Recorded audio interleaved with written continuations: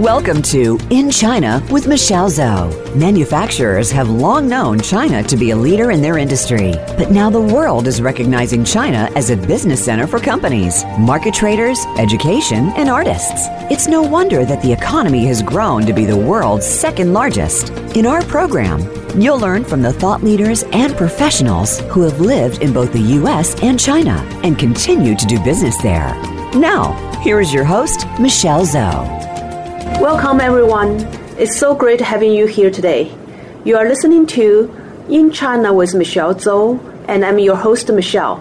I'm the founder and CEO of Pacific Technologies Consulting Group. We help American and Chinese organizations learn from each other, bridge their needs, and grow their businesses internationally. You can contact me at our company website, ptcgconsulting.com. And I always welcome you to connect me on LinkedIn. Today, I invited attorney Ian Yang back to the show with me. He was in our show last time, and he's a legal expert on China entry strategy. Today, this topic we want to really concentrate on is about how to protect your intellectual property in China. Welcome back, Ian. Hi, Michelle. It's good to be back. Would you please give us another introduction about yourself, just to let our audience refresh their mind of who you are? Sure. My name is Ian. I've been living in the Seattle area for over 2 years. Prior to that, I was an attorney for American companies for almost 15 years. Most of my time was spent with American firms in Beijing, and I advised multinational companies on their China entry strategies, and also advise Chinese companies going abroad. Right now, I'm of counsel with the Highways International PLLC. I'm doing the same thing that is advising American companies going into China and also representing Chinese companies coming to the U.S. So maybe before you moved to the U.S., you were in China advising the American companies or Chinese companies.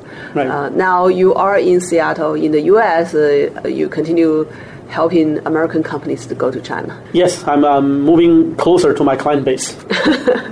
Great. Welcome to Seattle. This is a great place to live. Yes. Mm-hmm. So since we're talking about intellectual property, I know it's a very important topic for technology companies, right?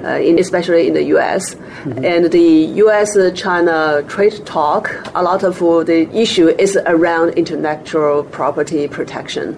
Right. So maybe we can start with the importance of IP, why it is such a hot topic, and especially for the American companies in the tech industry. Right. I think intellectual property rights are very important to any company. It starts with the brand name of the company and the brands of their products. And in the technology sector, it's more important because a lot of the underlying products and services of those companies are protectable under different categories of IP. I'll just give you one example of the importance, to show the importance of IP protection. You remember that a few years ago when Apple first launched its iPad products, it planned for a global launch, and when it came to China, right before they were going to launch the products in China, they found out that the iPad, the brand, registered by a Chinese technology firm based in Shenzhen. So they had to deal with that because that company filed an injunction against Apple. So then Apple, if it rolled out its plan to sell the products under the trade name iPad, then it will face a tremendous amount of damages from that Shenzhen company. So their sales plan on hold for some time and to try to deal with that trademark issue. And they ended up paying, I remember, $75 million to that Shenzhen company just to get hold of that iPad trademark. If that issue were to be spotted much earlier, they probably can pay much less, and they also won't have any adverse impact on their sales plan for the iPad products. Mm-hmm. So for that case, even though Apple has registered iPad trademark in the U.S. many years before that Chinese company registered in China. Right. The problem, I think, what you pointed out is Apple didn't register iPad as a trademark in China. That's right. When we talk about intellectual property, it's really a broad sense. It actually has different categories, and each category has different protection thresholds and different protection mechanisms. For trademark itself, it's really based on the different jurisdictions. Like each country has its own registration systems because like different word, a different brand has a different meaning, or it can be registrable, may not be registrable in different countries. So if any company wants to launch a product globally, it has to do research into different markets and to find out the trademark situation in different country. That's a really quite a complicated process, especially in the global economy. Wow. Okay. Now, I think it will be really helpful if you can help us to look at what we mean by intellectual property and what are the different things under this name, right? As you mentioned, there are probably many different types of IP.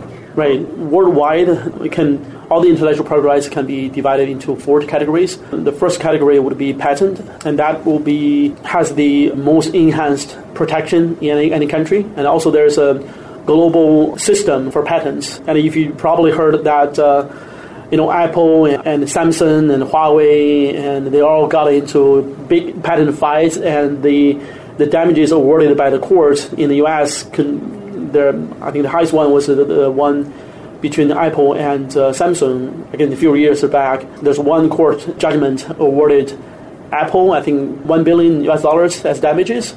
That's an astronomical number. And the second category would be trademarks. As I just mentioned about the iPad case, it's really have to register country by country and look at different categories. And the third category would be copyright. Like most computer programs will be protected under copyright, and also most films and television programs, and those are protectable under copyright as well. So that's the third category. And the fourth one, in a more vague situation, is more like trade secrets. So in China, there is a law called unfair competition law that deals with the trade secrets. A perfect example would be the recipe of Coca-Cola. It has been a secret, as the Coca-Cola has never filed a patent. And other companies will not be able to use the same recipe or try to reverse engineer the recipe. But the process of protecting it is really around the unfair competition. And in the U.S., there's trade secrets, a lot of cases around that. So generally, it can be divided into the 4 categories. And getting back to the Coca-Cola case, and Coca-Cola could have filed the patent, but then it will be public. Yeah, public. Everybody would see what is included. Yeah, and also for each category, there is a term for the protection. Like patent, generally there's 10 years protection, and trademarks 20 years, and it can be renewed. 20 years? Yes, and it can be extended. And the copyright generally will be 50 years or 70 years, based on whether it's an individual or the corporate to hold the copyright.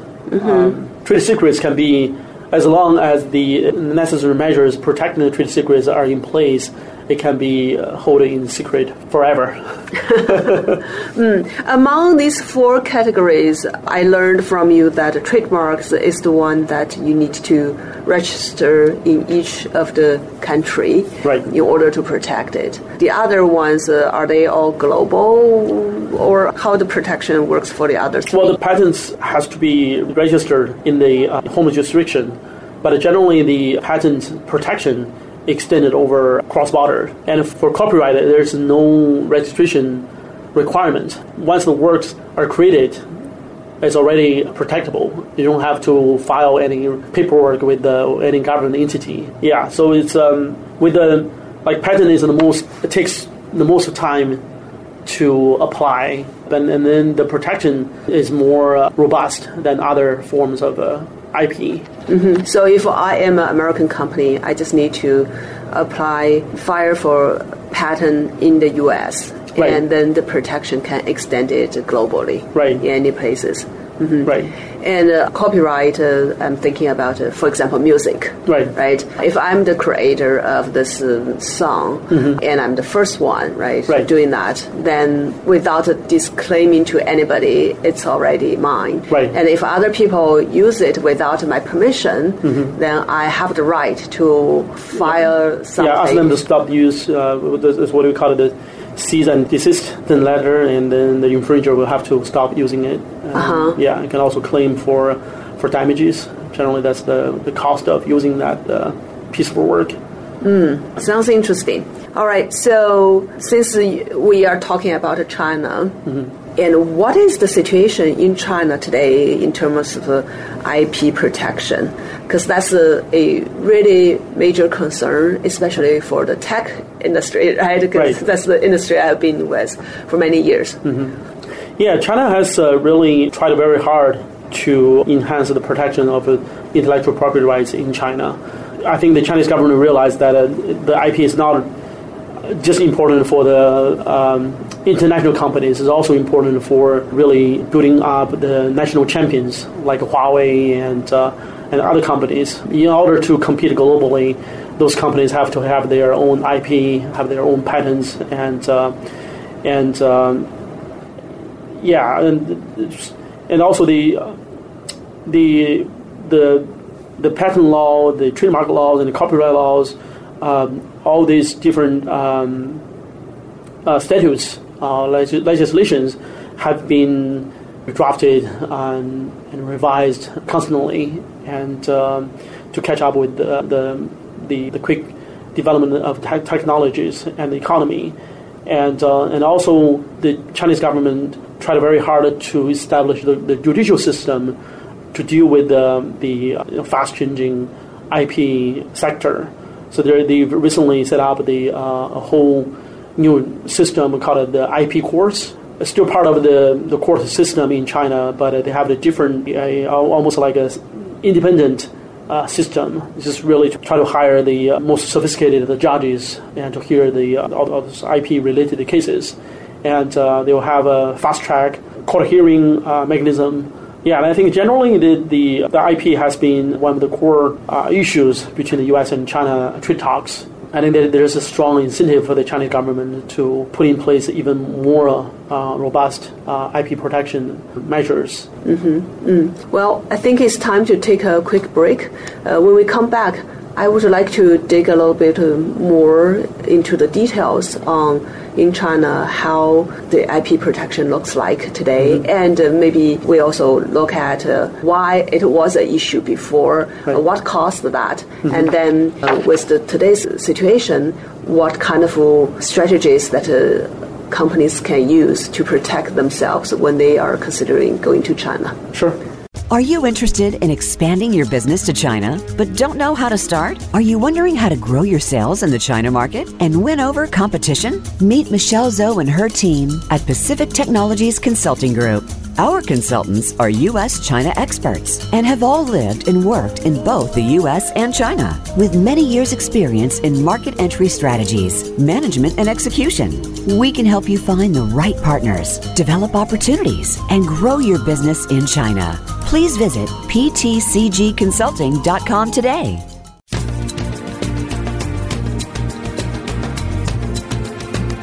You are listening to In China with Michelle Zhou. To call into our program today, please call 1-866-472-5790. That's 1-866-472-5790. You may also send an email to info@ptcgconsulting.com. Now, back to this week's program. Welcome back.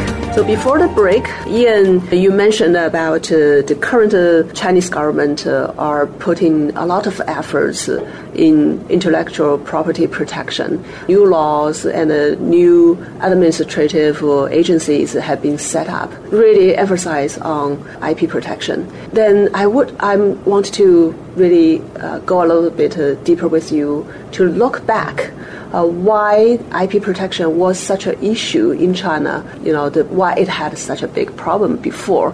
And especially I worked in Microsoft for many years, and I know Microsoft Windows I think, have over 90% of the market penetrate. But most people, especially consumers, are using Parrot Windows, right? Yeah. Without paying much. And Microsoft did not get better money. Right. So what happened? Why was like this before? Yeah, I think when we talk about China, we have to realize that China is still developing. And China just opened its doors only 40 years ago, and it started economic reform about 40 years ago as well. And China's economy started booming about 20 or 25 years ago. And a lot of issues are really because of the economic conditions in China. When you spoke about Microsoft, I remember in the late 90s, when I was still in college, the computers, personal computers is really a luxury. Yeah, very expensive. And buying Windows software, a couple of thousands, that's really not many people can afford that. And also there's a consumer habit issue.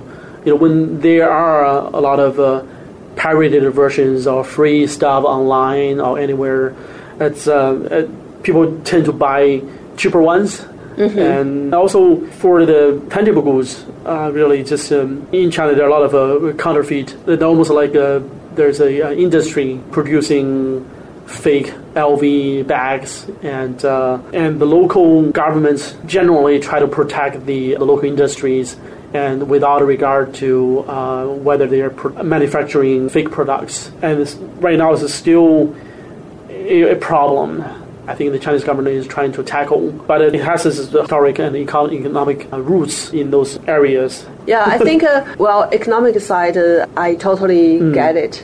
The consumer mindset side, I think that's the part is a little bit difficult to change overnight, right? Because the economy, it took 40 years from very poor country to today, Chinese, especially when they come travel overseas, being viewed as the people buying luxury goods, buying brands. They can empty a shop very quickly, right? Right, especially the luxury ones. That's the image being left through all these many tourists, Chinese tourist behaviors overseas. On the consumer mindset side, I think, as you mentioned, for some goods, I think especially intangible goods, talking about the copyrights, software or books, film, music, those kind of things. It's my own opinion. People think, those are the things they do not touch it, see it, the physical products, and they do not think there's a lot of efforts or money spent at the back to produce those things. I think that's just comparing to a piece of equipment or clothes or tangible physical stuff, right? So people see, there's not much cost associated with it. Well, that's a good point. And also, I guess not just the intangible goods, even tangible like medicine. Last year there was a blockbuster in the Chinese film market called Dying to Survive, 我不是药神. Oh, I saw that movie when I was on the airplane flying. It brought in a few billion RMB in box office proceeds, and it was talking about really, some of the patients trying to get around the really high-priced medicines from the U.S. or European pharmaceutical companies, and this is really, I think that there's a general public sentiment about the high price of it's a small box of pills and it costs thousands of RMB. That's people don't really get it, why it costs so much. They don't really dig into the cost of developing and researching into those products. And the other side, this movie, why it generated so much discussion and among Chinese people. I think one of the things is the movie kind of gave me an impression that there are many people depending on that drug, that type of drug, to survive. Right. That's why the name in English is translated to dying to survive, right?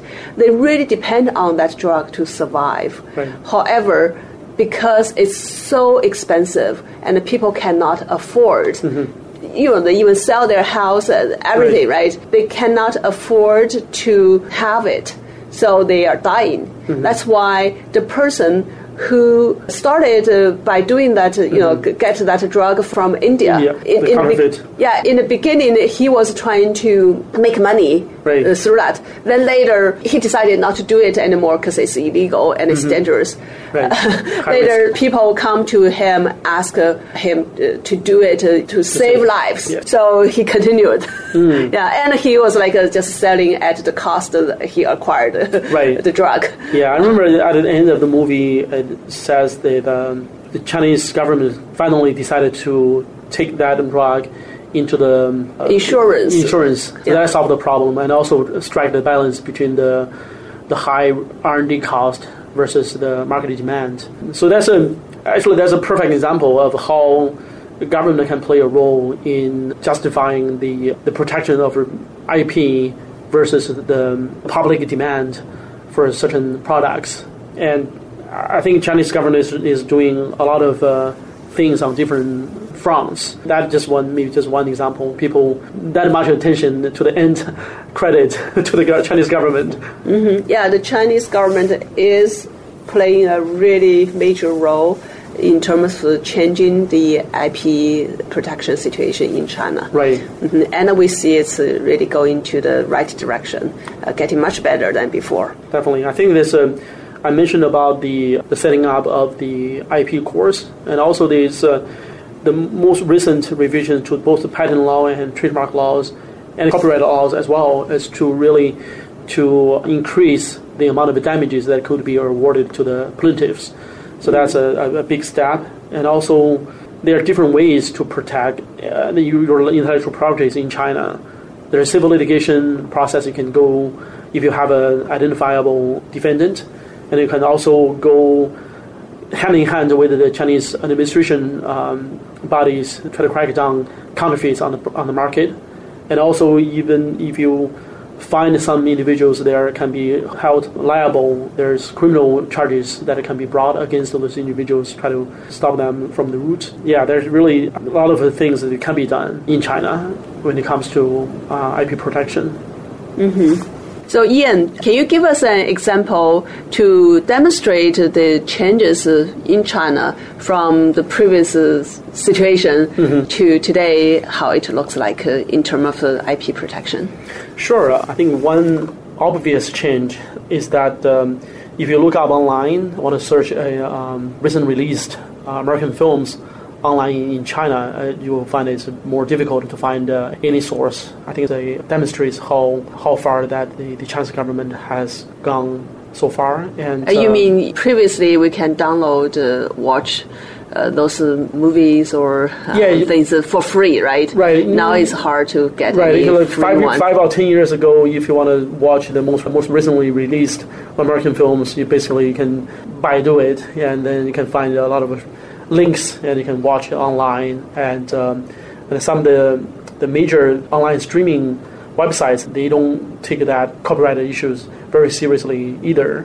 Right now, it's very serious, and most of those sites are owned by the companies that are public offshore. I think most of them are actually listed on the NASDAQ. So it'll be very rare to see the copyrighted films on their websites, and those websites are taking preemptive actions to screen off any copyrighted films, TV programs. That's really one of the apparent changes that has taken place. Yeah, I remember many years ago, people want to watch the Hollywood movies, the latest ones. Once it's released in the US, then in China very soon, it's everywhere with DVDs and subtitles in Chinese, right? You can get it everywhere. These days, you don't see those kind of DVDs, that you can pay a small amount to get. Right. Yeah. So how do people today in China get access to watch the latest released movies from the US, for example? I think for some blockbusters, the Chinese streaming websites, they have deals with the studios in Hollywood. They will just bring those films online, according to their release schedule. And actually, there are more and more Chinese investment in those studio-made films. Yeah, so some of the films even they get early released in China. to get a bigger share in the Chinese film market. And from consumer side, people now, many of them have a habit to pay to view. Yes. Versus before just trying to get free ones. That's right. Yeah, the online consumer habit has changed dramatically. Yeah, people are more willing to pay premium to watch the latest films or to have the membership to be able to follow the TV dramas online. And the government also had a lot of policies as well as executions on those people who produce those pirate DVDs. Right. Yeah, I think kind of clean up this market. Yes, definitely. It's much better than a few years ago. All right, I think it's time to take another quick break. And when we come back, I would like to get some advice from you for American companies on how they can consider IP protections before they go to China. Sure. China is now the second largest economy in the world. There are hundreds of opportunities for worldwide business professionals to start looking in China. From business leaders to manufacturers to artists and students, you need to discover these opportunities to grow your business and your career. Listen every week for In China with Michelle Zhou, Thursdays at 4 p.m. Pacific Time and 7 p.m. Eastern Time on the Voice America Business Channel. For business sake, you need to tune in.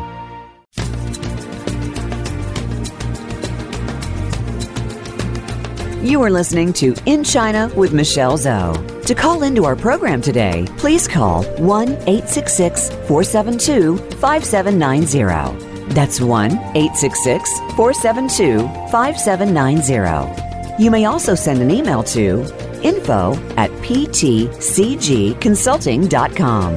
Now, back to this week's program. All right, we're back. So I think the last part of this conversation, I really want to focus on some advice for American companies that are thinking about going to China. Ian, could you please help us to lay out a strategy if a company in the U.S., and especially if a tech company wants to go to China? What are the aspects of IP protection they should consider, and how should they start? Right. I think the first step they will have to take is really to evaluate what marks they wanted to register in China, because the trademarks are really the key component of their brand recognition. And also they will have to look at their employment agreements and make sure that when they go into China, they will have the similar confidentiality and IP protection mechanisms for their China employees and also the Chinese agents or subcontractors, so that they will have sufficient protection of any trade secrets or technology know-how. And in terms of patents, if they already have existing patents, they want to review those and put in place the intercompany agreements, so their Chinese subsidiaries will have the necessary authorizations from the U.S. parent company, and also to start to have a footprint in China in terms of their patent protection. And also another important aspect is when they negotiate or enter into any business discussion with their partners in China, it's important to have a non-disclosure agreement put in place. It can be both ways, protecting each party's confidentiality information and also their technologies. So that would be a first step. Okay. Well, sounds like there's many aspects we need to consider when we are looking into the market entry strategies to China. Do you have a good example of some companies have done a good job, and what have they done specifically? Yeah, I'll just mention one specific example where one of my clients, an American-based company, when they started considering going to China last year, they realized that it's important to protect their brand. So they started to thinking about register their marks in China. I thought it was very wise. And also, I picked their brain a little bit, and they were initially thinking just to register their marks in their core business, that's like a financial services category. And I told them, like, in China, you will be doing a lot of promotion and business development activities. And it may be a good idea to expand your trademark protection outside of your core business, because when the brand becomes more known in China, then the protection in one category may not be sufficient. You wanted to cover some of the ancillary categories as well, so that the protection of the trademarks is protected in all those related categories as well. So they took that advice and decided to register in more categories than they initially planned. I think that's a good strategy. You don't want to build your brand in China in just one and have the marks registered in one category and then realize that there are other companies taking advantage of your brand and registered in other categories, which you might want to enter into in a few years. Yeah, so trademark is one of the things to consider. And I think for tech companies, my core competency is the technology, right? That's what we developed, and that's something maybe we file patent in the US. Then in China, I still concerned about, what if other companies copy my stuff, right? They just take it. So what can I do? Well, I mentioned earlier that you want to have the non-disclosure agreements put in place with if you are discussing any business cooperation with any partner or agent, and also you just have to have the sufficient security mechanism in place, and also have the key employees or the key staff of your company in China who have access to the core products to make sure that they are under confidentiality and non-compete restrictions, so they won't leave the company and join your competitor or potential competitor and developing the competing products. And also in terms of the copyright protection, can also consider filing copyright registration with the China Copyright Center, just to give you more convenience when it comes to the point where you have to file a lawsuit against your competitors. Then the filing with the China Copyright Center will provide the evidence that you do own those copyrights, and that will save some time and efforts later on. Okay, sounds like the companies needs first to talk to a lawyer before they really take actions to get into China. Yes, and that's always advisable. Yeah, that's great. If people are interested in talking to you, how can they find you? People can find me on LinkedIn by searching Yanhui Yang. So it's IANYANHUIYANG. You can also send me an email at ian.yang@highwayslaw.com. Thank you. Great. Thanks so much, Ian. I really appreciate your knowledge sharing here. And I also want to thank our audience for being here with us. We have talked about how to protect your intellectual property when you are considering going to China. I think, as Ian mentioned, you can connect him on LinkedIn or through email. You are listening to In China with Michelle Zhou. I look forward to talk to you again in the future.